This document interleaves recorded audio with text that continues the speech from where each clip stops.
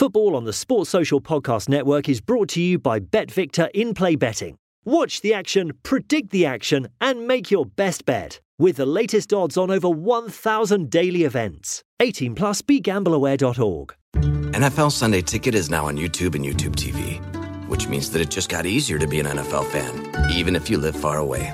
Like maybe you like the Bears, but you're hibernating in Panthers territory. But with NFL Sunday Ticket, your out-of-market team is never more than a short distance away. Specifically, the distance from you to your remote control. NFL Sunday Ticket, now on YouTube and YouTube TV. Go to youtube.com/presale to get $50 off.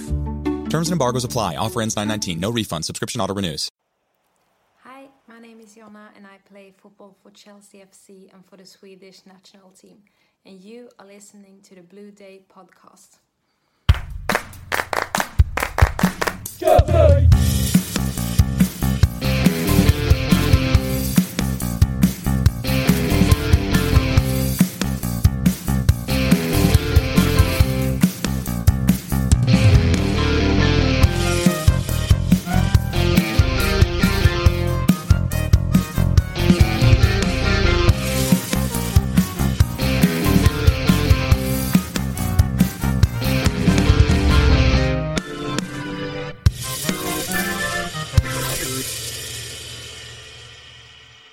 Fellow Chelsea supporters, here at the Blue Day podcast, it gives me great pleasure to introduce this individual on the podcast today. He is a man who made 134 appearances for the club, scoring 27 goals. Plus, he has an autobiography, which we will discuss later in the show. But here is Gavin Peacock. Gavin, welcome to the Blue Day podcast. How are we? Very good, thanks, Keith. I'm delighted to be on your podcast. Fantastic. Oh, that's a great way to start the show. I appreciate that.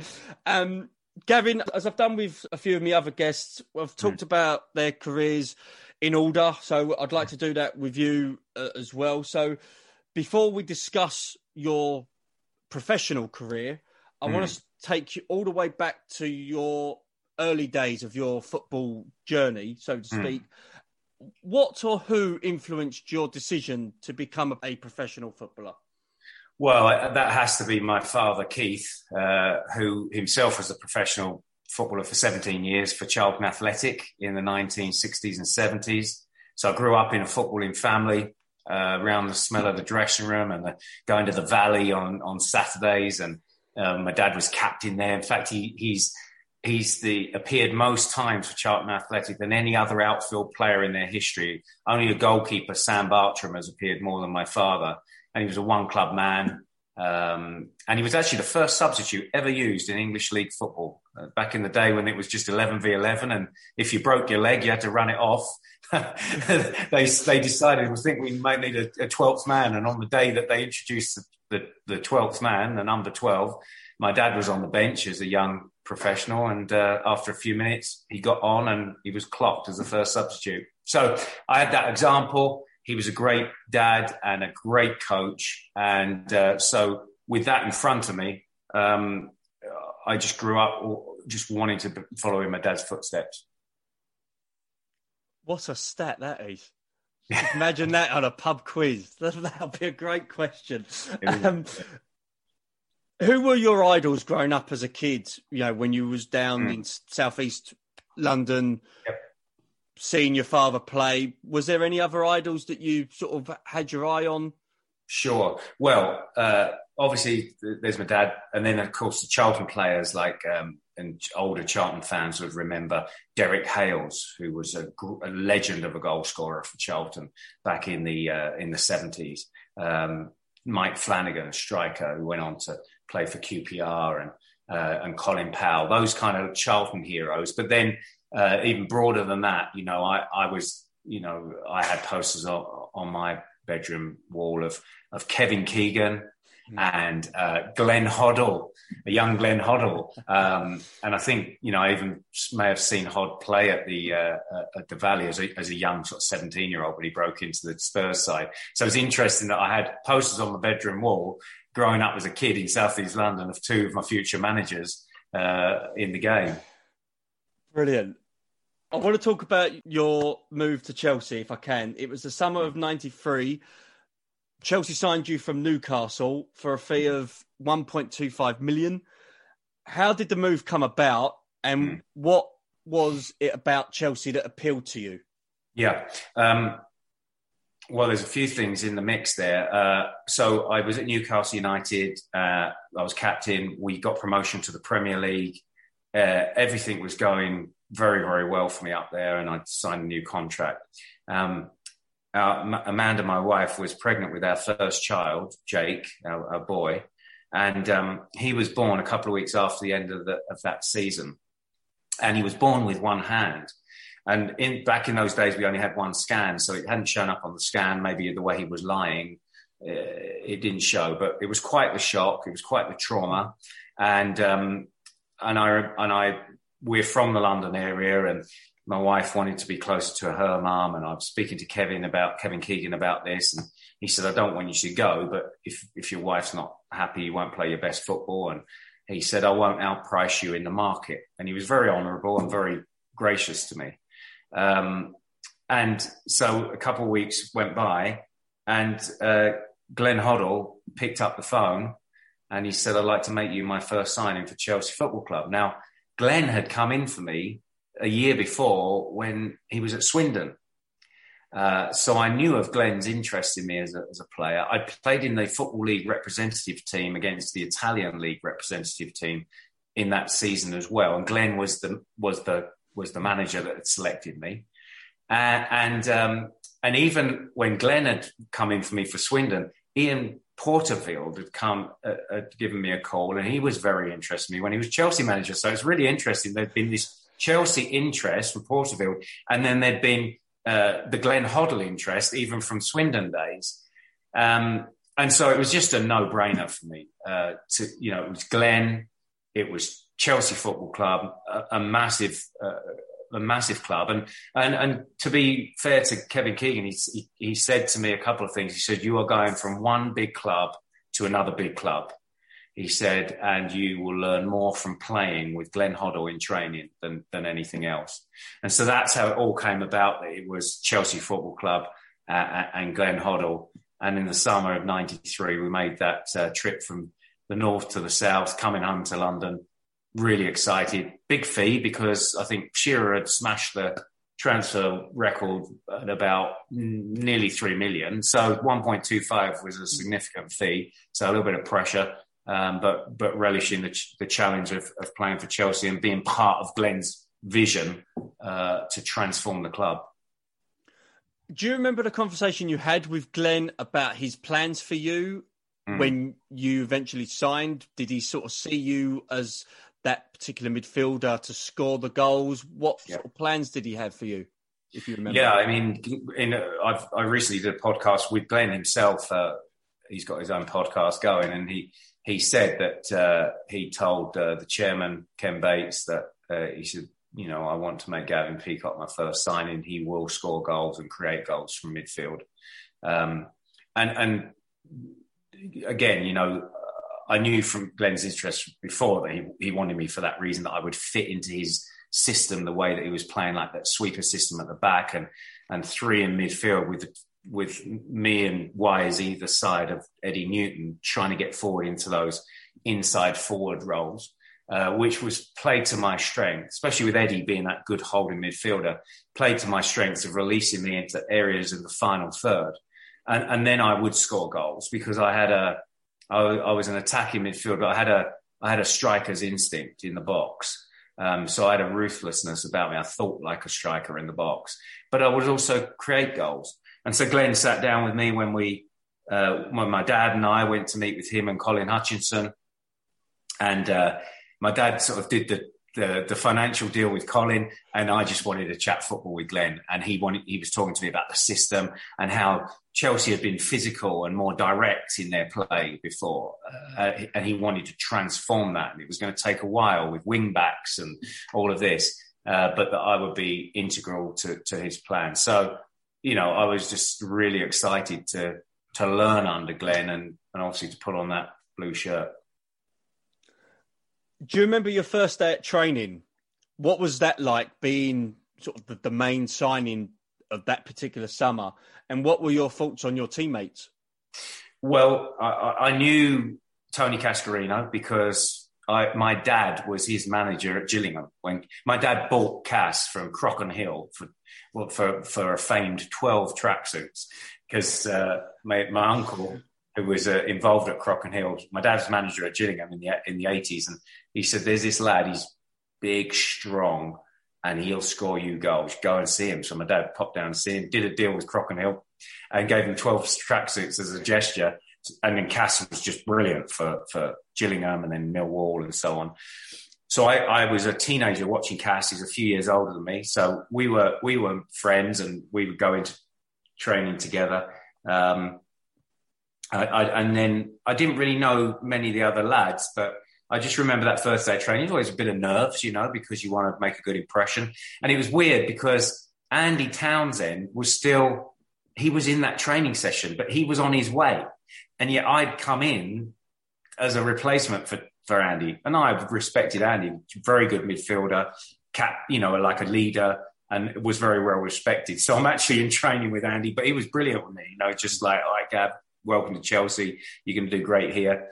And of course, the inimitable Dennis Wise was straight in my face and chirping away. And we actually got on brilliantly, me and Wisey, from day one. So it was a good day. I think Peter Shreve was there as well. He was Glenn's assistant, and Pete had been my reserve team manager at QPR when I was a young pro.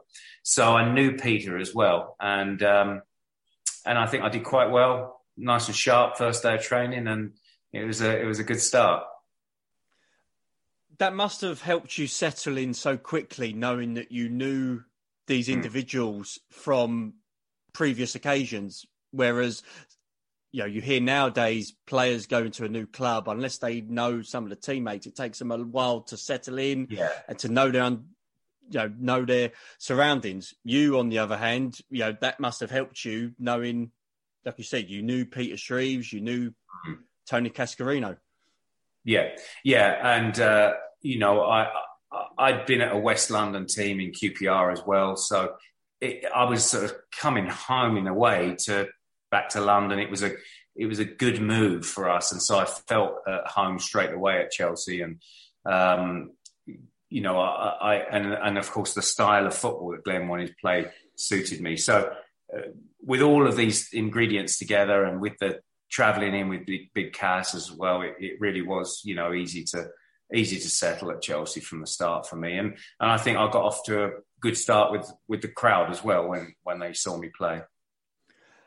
Well, let's talk about that. You made your debut for Chelsea on the opening day of the 93-94 season. You did score on your debut, although it was a 2-1 defeat to Blackburn Rovers. What are your overall memories of your debut? Yeah, disappointed that we lost. Pleased that I scored because of the price tag as well. It was nice to get off to a good start and a header. I mean, I remember I started the move in midfield, pinged it out wide to John Spencer, who dribbled it into the left side of the box and touched it back for Dennis Wise outside of the right foot cross from Wise. He was brilliant. But then I continued my run into the box, headed it into the top corner, and it was the shed end. And I do remember I hit the floor after diving header, and I've got up to run towards the crowd. But of course, the shed end was so far away, I thought, that's too far to go. And then little John Spencer dived on me, and I was glad I didn't have to make the run so far to the shed end. So that's a big memory of that day as well. And then I think the first time that I parked my car behind the actual goal that I scored in, because we used to park our cars in those days, didn't we, behind the goal at the old stadium there. So, but yeah, just, I think I'd had a decent debut myself, which was nice, but obviously you want to get off to a win. And it was a bit up and down in those first sort of few months for us results-wise. In regards to yourself personally, when I was doing my research, in 12 appearances, you scored 5 goals. Now, for a new signing, that's very, very impressive, even for any level, whether it's, domestic or European. But unfortunately, as you said, we was on a horrible run sort of later on that season where we didn't win in 10 or 11 games. despite the FA Cup run that season, which we will talk about momentarily, why do you think the team found it so difficult in getting the results, considering the talent that was in the squad? Yeah, I think we were just taking time to get used to the new system of play. When you play the wing-back system, it's brilliant if you've got the players to do it and they understand that, especially there's a lot of pressure on the actual wing-backs themselves. And of course, we had Stevie Clarke, who was possibly that season, I would have said, our most consistent player by the end of the season.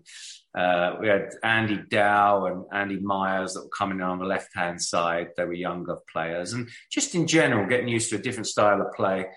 And then I think, I remember Christmas time, we went bottom or second bottom at Southampton. I think we went bottom of the league for a moment.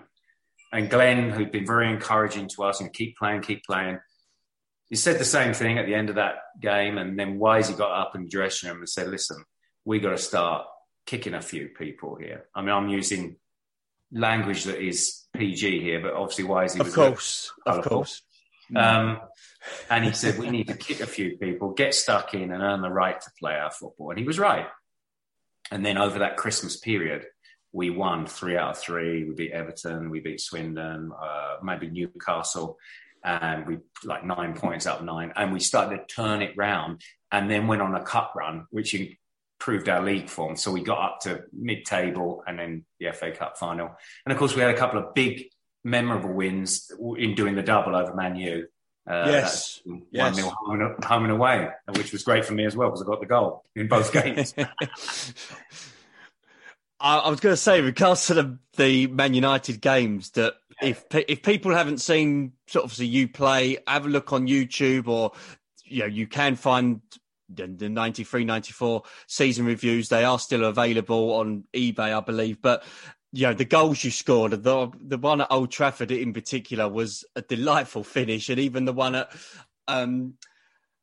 Stamford Bridge, because that was the game where Cantona, I believe, had the shot from so far out, and Dimitri Karin made the save. Yeah. And it was just a case of how on earth did he reach that?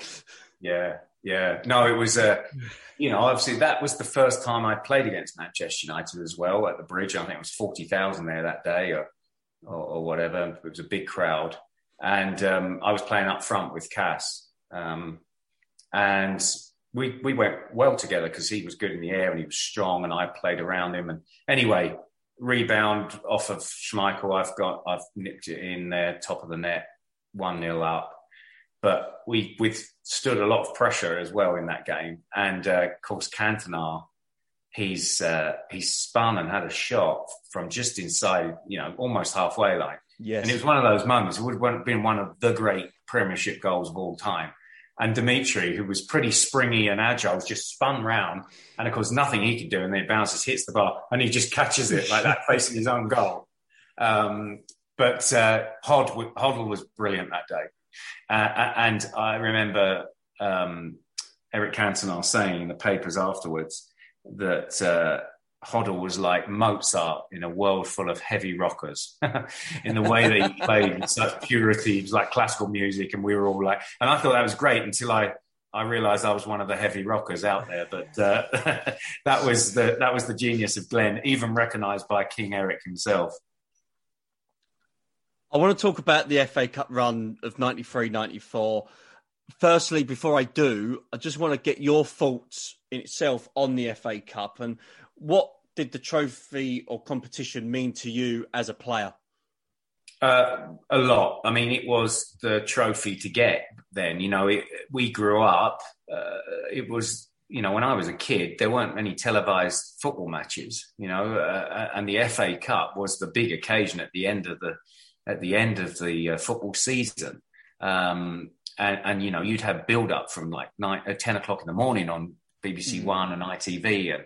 And so it was a big occasion in our household. So it was the biggest domestic cup competition in the world, still is. And has a lot of history to it, of course. And so a schoolboy dream to play in the FA Cup final, and even more to win it. So that's what it meant. And it's still, it's maybe lost some of its glitter, if I was to put it that way, because of things like Champions League and other things. And I think as well, now we have so many more, global players in the game that are in the Premiership. They don't have necessarily that's a sense of history, English history with the FA Cup that English players or British players certainly have had. But yeah, I mean, it was one of those, grew up wanting to just love to play in an FA Cup final. Chelsea played Luton in the FA Cup semi-final at Wembley. You scored both goals. What did this moment mean for you? You know, as you just said, the FA Cup is one of the best competitions in the world.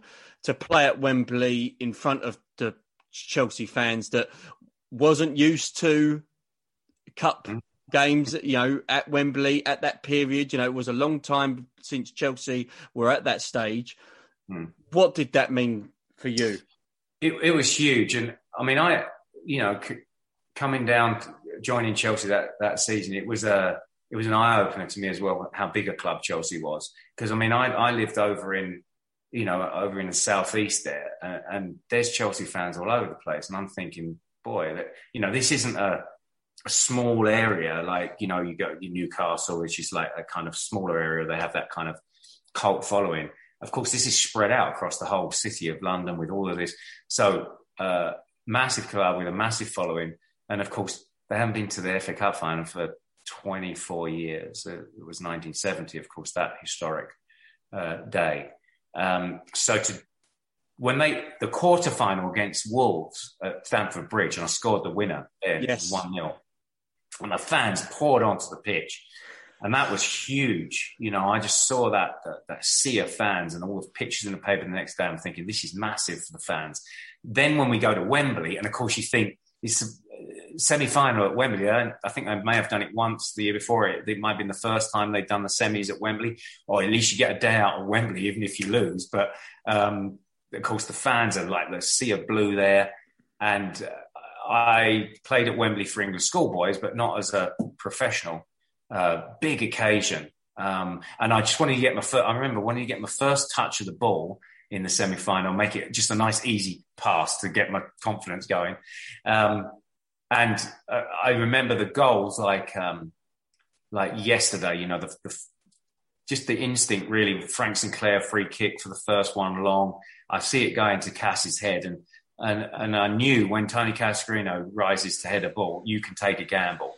So I'm now making my run, but I can't make it too early to get ahead of the ball. And he flicks it on. Spencer helps it on, and it falls to me. And it's just one of those moments where the ball becomes big and everything slows down. And I just thought, I just have to make good contact with this. Keep my head down and make good contact with the ball.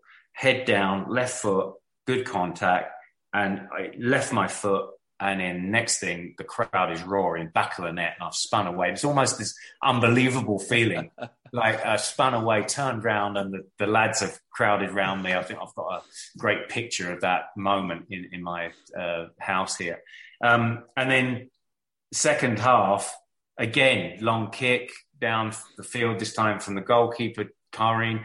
Again, Cass has jumped. I'm now taking a gamble on the run. Again to Spencer. But I headed it to Spencer. He plays it back to me. And this time I take a touch. I just know I'm going to score. I just took a touch, and I knew what I was going to do. So curl it, pass it in the bottom corner, and 2-0. And that's it. Game over. We're in the final. And then it was a matter of seeing the game out and celebrating. So it was just a dream for me. Like scored in every round. There were important goals that I was personally getting. But of course, bigger than that was the fact that the fans had got a cup final for the first time, and the Glenn Hoddle Kings Road revolution was beginning. One thing I did want to discuss, obviously, with the cup final was the cup final song in 1994. It was called No One Can Stop Us Now. Pretty cheesy track, but it is something that you can listen to and sort of smile about. Do you remember doing that recording and sort of what memories have you got of that song?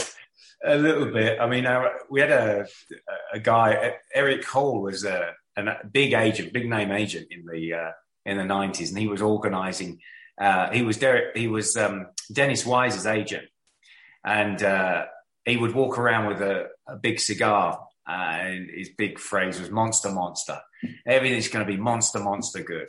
I've got you a monster, monster good deal here, and I've got you, and this is going to be a monster, monster hit, this song. Well, it wasn't, but it was good fun doing it. It's the obligatory cup final song, and it's just all part of the build up as well. Yeah. And I think the build up to an FA Cup final is actually more tiring and draining than the game itself. Though the game itself can be draining, it's all the other stuff that's spinning around you in the build up. So you've got to keep quite focused. But yeah, a bit of fun. But yeah, no one can stop us now. I should have added, except Manchester United, because they beat us in the cup final. Yeah. But there you go. Well, they beat us convincingly, didn't they? 4-0 at the cup final. I believe they did win the double that year as well. Yeah. That was sort of the game. But you had the chance at 0-0 against United, and unfortunately, it did hit the bar. A friend of mine who, listener to the show, excuse me, I was trying to get my words out. He sort of mentioned this story that he had, and he said that if that shot went in, he believed Chelsea would have gone on to win that game. He said, it was the shot that you had that hit the bar, and unfortunately, obviously, the second half, United just completely controlled the game. Yeah. What was the mood like? I just want to sort of ask a few questions of that particular game. What was the mood like beforehand? Was there a little bit of doubt creeping in regards to the fact that not a lot of players have been there before? What was Glenn Hoddle like? Was he cool, calm, collected? And, what was the emotions after the game? Well, we were excited about the cup final. We'd beaten them twice in the league. So we knew they were the better team, but we knew actually we were their bogey team. And Glenn was cool, calm, collected. We had a game plan just like we did when we played them at home and away. And it was to keep it tight, to keep hold of their wide players. They had Giggs and Kanchelskis, who were key players. We did not want them to get on the outside of us, but we had two really good fullbacks and quick in terms of Steve Clark and Frank Sinclair. And we thought if we can keep them tight, if you can battle with Erland Johnson and Jakob Kjellberg, battle against Cantona and Hughes, with me and Eddie Newton and Wisey in midfield against Keane and Ince, if one of us gets a little chance here, puts it in the back of the net, then we'll do what we did in the other games. Of course, 20 odd minutes in, the ball's popped down to me 20, 25 yards out. And I flicked it from my right foot and I just let fly with my left. And it was one of those where I didn't even feel it leave my foot. I just knew it was good. And then it was as if everything went into slow motion. Middle of the cup final, you're just watching and I'm going, this is in. And I'm seeing big Peter Schmeichel backpedaling, start to stretch. I'm thinking, this is in. Peacock scores again, 1-0. United will think it's not their year, just like what you were saying, really. And we'd been playing well first half. We were in the ascendancy. And then he stretches, dives, and cracks against the crossbar, and then comes out. Everything's back to normal again. We go in still at the end of that half, still on the edge. We've done well. And then with two penalties against the second half, the second one wasn't a penalty. You watch it, every time you watch it, you see that the contact is outside the box. And that was another turning point, that second penalty. Because after the second penalty and Cantona scores it, we start chasing the game. They hit us on the break, which is what they're good at anyway. So it becomes a bit of a washout in the end. And yet probably didn't tell the full story of the game. So my shot that hit the bar and then that second penalty, which wasn't a penalty, were key moments. And then it was really, devastating to lose the game. Cup finals, Wembley is a place for winners, not losers. I mean, I think we could all take something from it that we'd got there. It was the start of something new. 3 years later, Roberto Di Matteo was going to burst through against Middlesbrough, smack a shot, hit the same crossbar, almost the same place as I did. 1 inch lower, it goes in. So the difference is inches between success and failure sometimes. And yet then they score and they go on to win the first of Chelsea silverware for many years to come. That season, Chelsea finished 14th. It was in your debut season. You did finish up as joint top goal scorer with 14 goals. Looking back, how do you think you fared in your first campaign for Chelsea? It was a good season for me. Yeah, I couldn't have, played much better. And it was a good return of goals. Of course, the cup run boosted it. But and it seemed one of those seasons for me where lots of the goals I scored were the important ones. Sometimes you can score a few goals in a season, but they were winners and memorable goals and big games. And of course, the FA Cup run as well. So loved it. And as I say, an immediate great rapport with the Chelsea fans. And they like good football. They like their players to give everything, to wear that blue shirt, and I was number 10, I had the weight of the number 10 on my back as well. And I think they could see that things were starting to change at the club. Well, because of being in the FA Cup final, the next season, Chelsea were able to embark on a European adventure in the Cup Winners' Cup. Looking back now, Gavin, how excited were the squad going into this season, knowing that you had the Cup final, you've now got European football again at Stamford Bridge. What were sort of the talk amongst the squad about for that season? Well, I think, again, anticipating good things, another great challenge, another great opportunity. We had to learn to play in Europe as well, which is a different ballgame. And that was where Glenn was very good. He educated us. Of course, you could only have... you had to play British players, of course, and a certain amount of British players in the team, which stretched your squad a bit. And so the fact that, and European nights at the Bridge were just electric. So it was exciting. It was a diversion from the league and domestic stuff. And it was an education as well. For me personally, I captained Chelsea quite a few times in the first season. And of course, Wisey was our club captain. And then Wisey had a bit of an incident with the police, and I was handed the club captaincy for a while. And I captained Chelsea a lot that season, and all the way into the semi-final against Real Zaragoza. And we lost out there, where we won at home, and we took them close to actually being in the final ourselves. So one of the proudest moments of my life was captaining Chelsea in the semi-final of that European Cup. And to think that we got that far with the squad that we had was a remarkable achievement. A remarkable achievement from the players, a remarkable achievement from Glenn Hoddle as manager. There's a couple of things you mentioned there that I did actually have on my sort of list that I would like to sort of discuss. The first one was about you becoming captain for a short period while Dennis Wise had the issue with the police. Was there any issues amongst the squad about that sort of short-term change of captaincy, or was it a sort of a group decision that, this is the right call to make? I'd been vice captain in the first season anyway. And so when Wisey had a bit of trouble, Glenn took the captaincy off him as a discipline and gave it to me. And Wisey came straight up to me. I felt a bit awkward with Wisey, but we had a chat. And he was, no problem, Gavin. Wisey and I used to be partners in training. And he knew that there was, no problem from my point of view. And as soon as Wisey was back, he'd get the main captaincy. So no problem at all. It was Glenn's decision, and the players were all fine with it. One game in this period of the Cup Winners' Cup run that I would like to sort of talk about is the game against Club Brugge at Stamford Bridge. We needed to win by 2 clear goals because the first leg we lost 1-0. We did end up winning 2-0 in the second leg at Stamford Bridge. Just sort of describe to the listeners that perhaps wasn't there or was there but vaguely remembers it.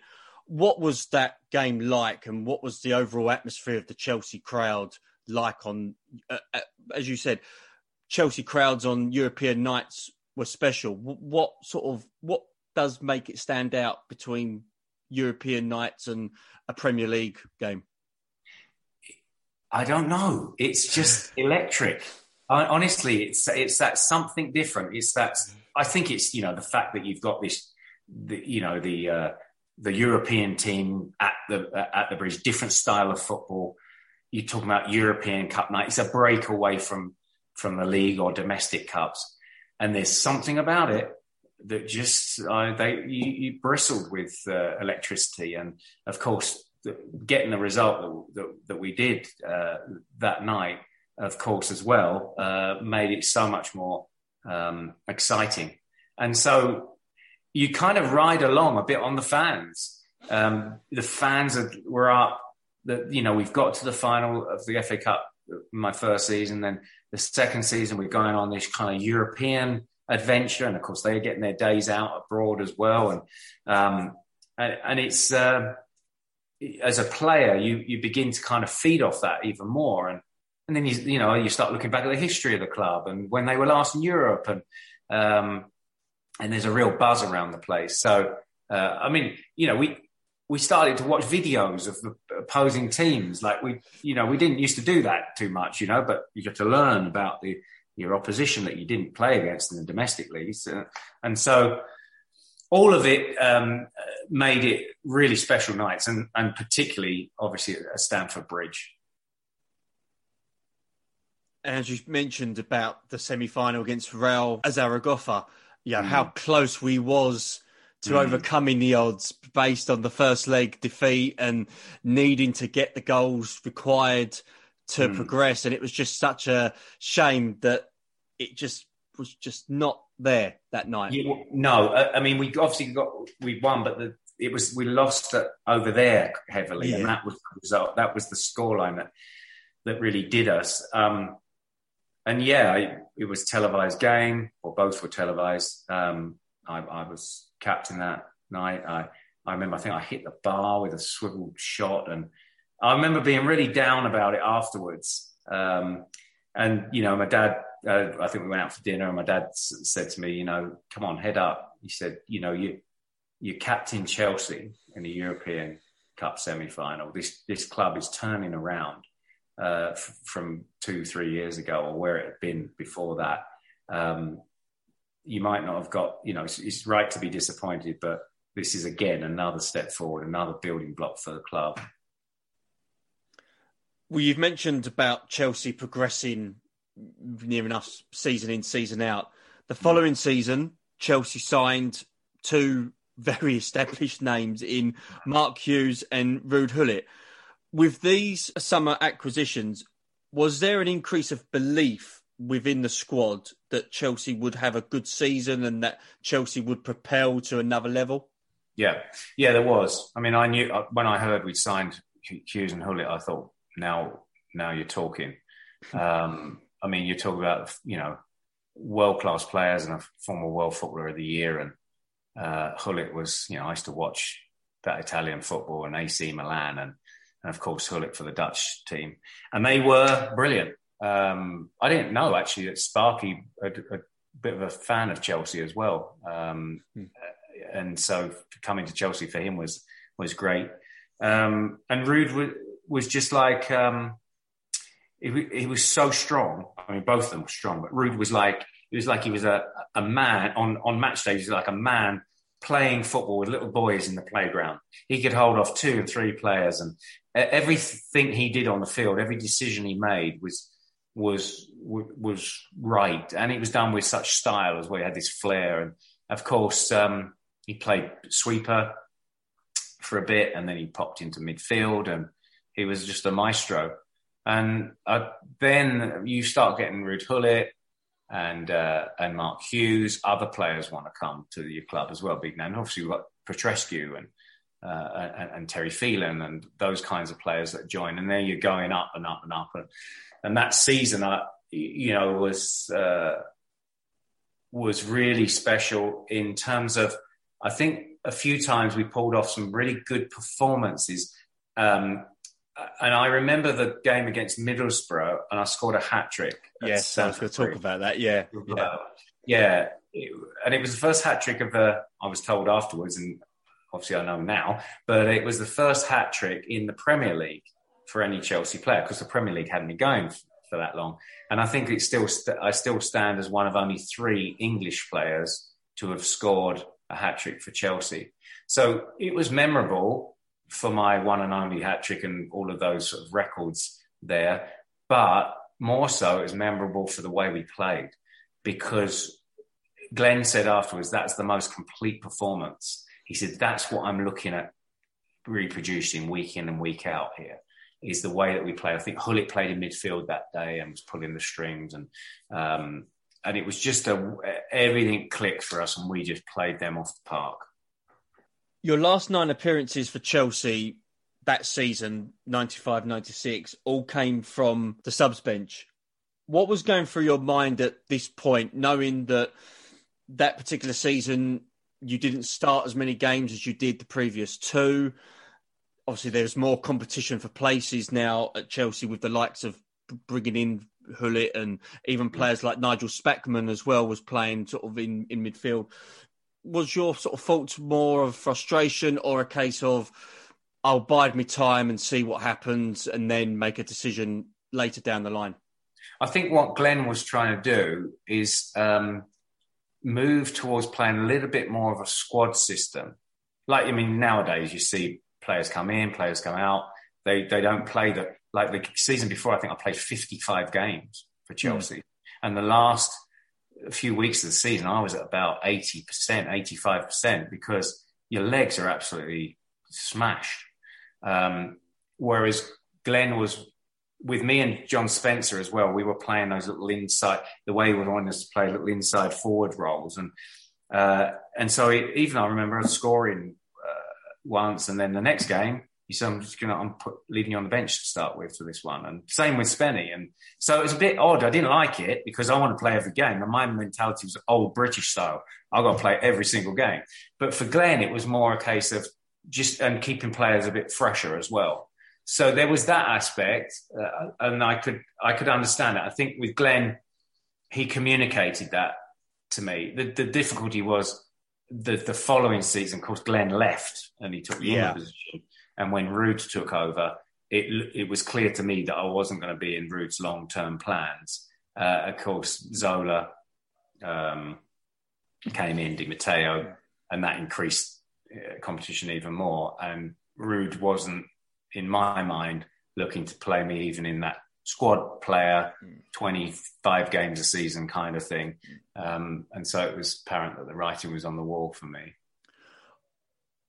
You've mentioned Glenn going to take the England job. What were your thoughts on that? And when did you know that Ruud Hullet was going to take over his position?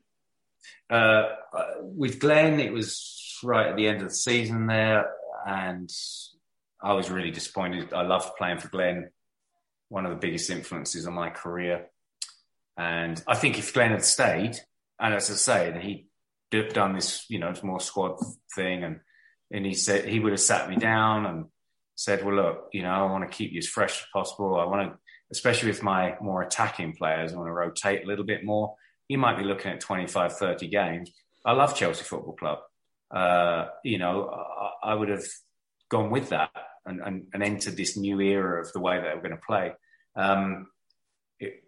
Ruud got the job very quickly afterwards and was less of a communicator. So you wouldn't know whether you were in or out. It would just be on the board when you came in on a Friday or even a Saturday. You could be starting one week and not even in the squad the next. So that was the difference as well, is the communication aspect. And it just wasn't one of those things that was going to happen. And it, happened with a few players, not just myself. So very disappointed that Glenn left, though I can understand, when your country calls. And more disappointed to to have to leave Chelsea, really. Which could have been a lot different if there'd been a different manager in place. Because I still think, I was worth being a player at Chelsea. Just want to touch on Glenn just briefly. What was he like as a coach for you? Great coach. A visionary as a player, a visionary as a manager. And he saw things as a coach in your game, and that he could open up and make you better. He made lots of players better in that Chelsea. I mean, you think of the squad gets to the European Cup semi-final, he made a lot of players better players because of his skill at seeing things and ability to coach you. And I've spoken to many of the players in the England setup. I mean, under Glenn, I got into 2 England training squads as well when Terry Venables was manager. But even speaking to the players like Rob Lee, that I know very well, when Glenn took over for England, he just said he was brilliant as an England manager. His record as an England manager is very good. He said he would see things and say things about the opposition. You play in Portugal, for instance. He said, and if you go there, their sweeper likes to come out with the ball, and he loves to play a short ball into midfield. If you position yourself there, you'll steal it and you'll be onto the back four. And Rob would say, and it would happen exactly like Glenn said. He had the mind for the very highest level of football. And that's why it's a shame to me that Glenn Hoddle is not involved at the very highest levels in coaching, because he's a loss to the game, because he isn't, he's a great coach. We're coming towards the end of your time at Chelsea. I want to fast forward now to the summer / Christmas time of 1996. You left Chelsea to rejoin Queen's Park Rangers. It was initially on loan, and then it became more of a permanent move. Just got a couple of questions. Did you have a conversation with Ruud about your situation with your position at the club?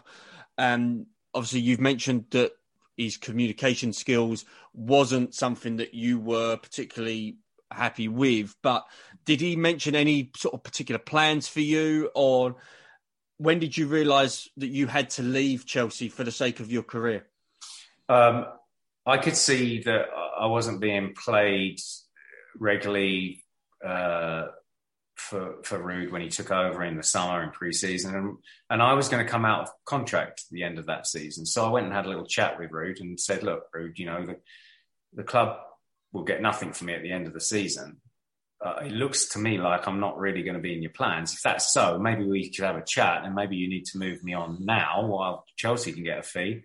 But I want to play for the club. And if it means, being a squad player, then great. But just put me in the picture. And he didn't really say too much. And then after that, I just got put in the reserves and actually made to train with the youth team sometimes. I wasn't treated well. David Rocastle, same thing. John Spencer got treated the same way. And if I saw Ruud now, I'd be fine. But I can't say he was a good manager for me. He was a brilliant player, and I loved playing with him as a teammate. But as a manager, not so good. And, he had his issues with people like Robert Lee and Alan Shearer up at Newcastle. These are good pros. These are good players, And so that was a man management issue that wasn't right.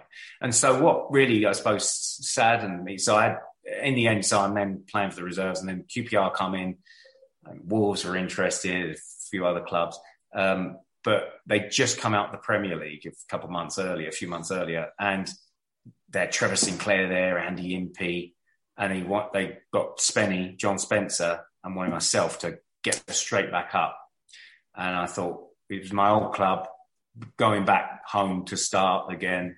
It could be a good challenge, a bit of a gamble to step out of the Premier League. But what was sad is really the way it happened, and leaving without ever being able to say goodbye properly to Chelsea fans. So it's funny, in football, things happen in a certain way. If Glenn stays and doesn't get the England job and stays, I stay another 5-6 years at Chelsea, see out my career there. Who knows? But I'm very grateful for the time I had at Stamford Bridge, and to be part of the King's Road revolution. which is a chapter in my biography you mentioned there. My biography is a chapter, that's what I call it, the King's Road Revolution, all about Chelsea and all that happened in those days. Just a couple of more questions, Gavin, before I do eventually let you go. One question that I've asked all my guests, and I would like to get your thoughts on it, is VAR. Are you for it? What's your overriding thoughts on overriding VAR? opinion? Don't like it. Haven't been convinced from the start. I mean, I can see for maybe just goal line, over the line or not. But the whole thing of, it's just got ridiculous. And it's slowing the game down. It's now, everything, these reviews that are happening, that's not the way, that's more for American football. And what you're doing now is you're going 4, 5, 6 moves back in the game. How far are you going to go back where you find an infraction? So I wasn't convinced when it first came in. I'm still not convinced now. And I actually like the human element of, in the moment, referees, linesmen making calls and maybe it's a mistake sometimes. And you have to go with that. That's it. You have to live with that injustice, as it were, or that mistake, just like we all make mistakes on the field when we're playing. And so again, goal line things, yeah, over the line or not, maybe, yeah, but not the other side of it. That's my opinion. Now, Gavin, you're the first guest that we've had on the show since Chelsea won the Champions League this season, beating Manchester City. It's been a bit of a bonkers season for Chelsea. What are your thoughts on Chelsea today? Well, I love to play for them. I love to play in the system there. I think they've got a good manager in there. He's done well. Too short. I like the way he carries himself. And obviously the players have responded to win the Champions League like they've won. For him is a remarkable achievement. For the players, it's a remarkable achievement. And a top 4 Premier League finish. It's just been a tremendous achievement. Not many teams win the Champions League, and they've done it a couple of times now.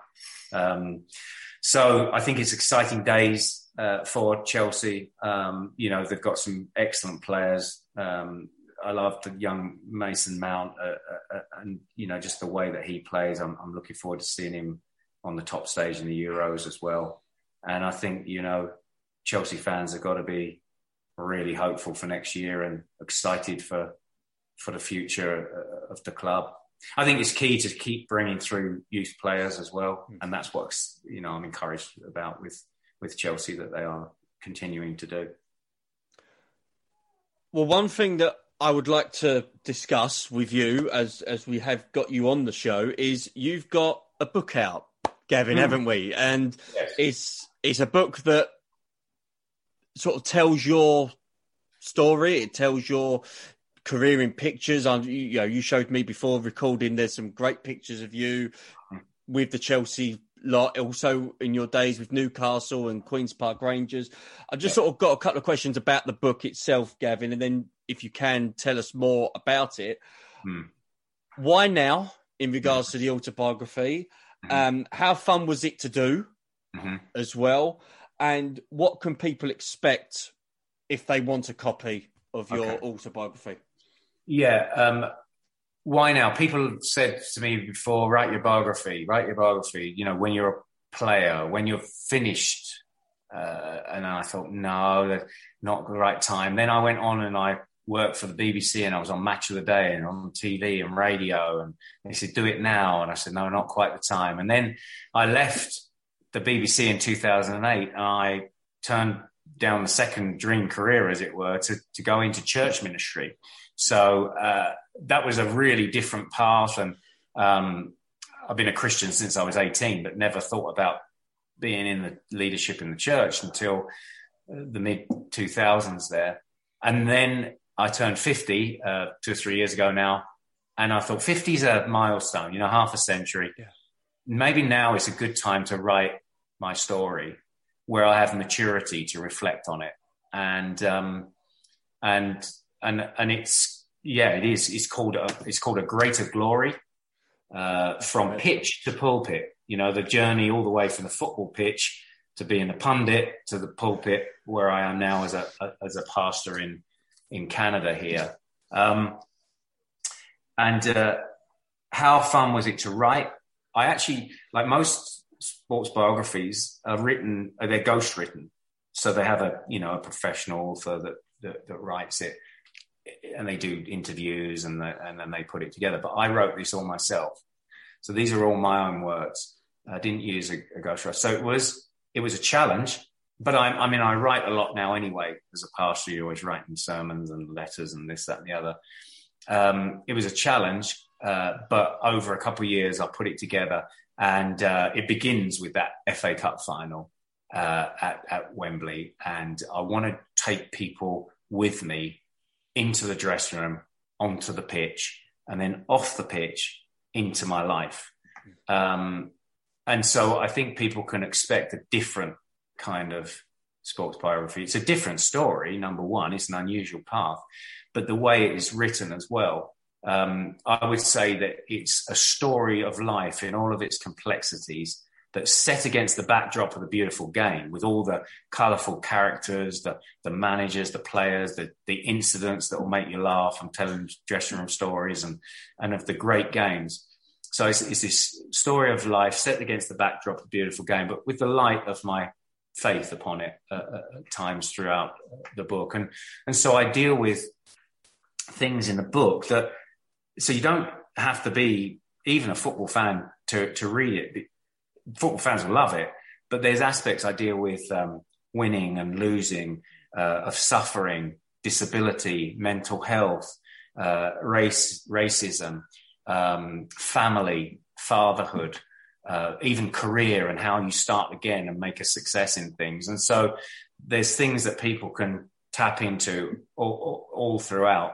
And of course, the other thing is it's a study of leadership, great leaders that, I played for some of the best managers in the game, with the Keegan and Hoddle and Jerry Francis and Ozzy Ardiles and Venables and Bobby Robson. He was my England under-19 coach. So I think that's what people will get. And I think, if I would say finally about it, that it will, it's a book that will make you laugh. It's a book that will make you cry, because there's some sad moments in there. But it's definitely a book that will make you think. And so hopefully people will enjoy it. It's a hardback, 264 pages. So it's not too long as well.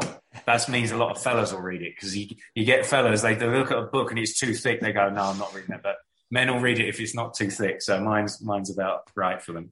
You fought well with that. That's good. Yeah. And you can get it on Amazon. It's on sale on Amazon. Just click and buy. I think it's £11. So it's yes, good price. we will upload the link to our social media channels as well. But fantastic plug with your book, and it's one that Chelsea fans, especially the ones that followed you in the 90s, even now, should buy the book and read your story. Gavin, just got one final question. How do you look back on your Chelsea career? Just with great affection. I think great gratitude to have played for such a great club. To have worn the number 10 shirt at Chelsea, it's a significant number. And to be part of that Kings Road revolution. And I talk about my feelings in the book. It's something that will never leave me. And, I'm forever grateful that I got the chance to play for that club for nearly 3.5 years. So wonderful, and a club that obviously I look for that scoreline every week.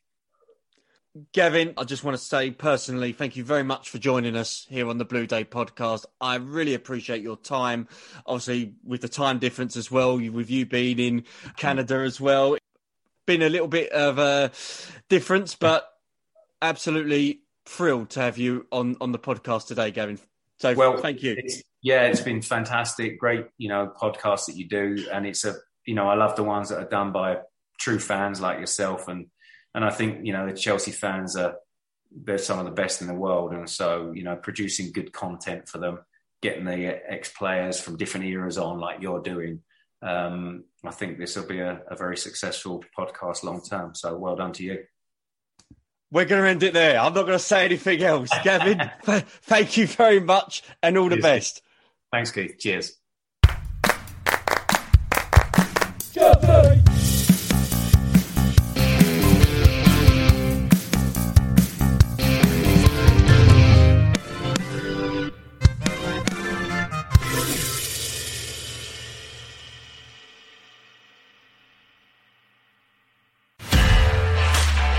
This podcast is part of the Sports Social Podcast Network. Sports Social Podcast Network.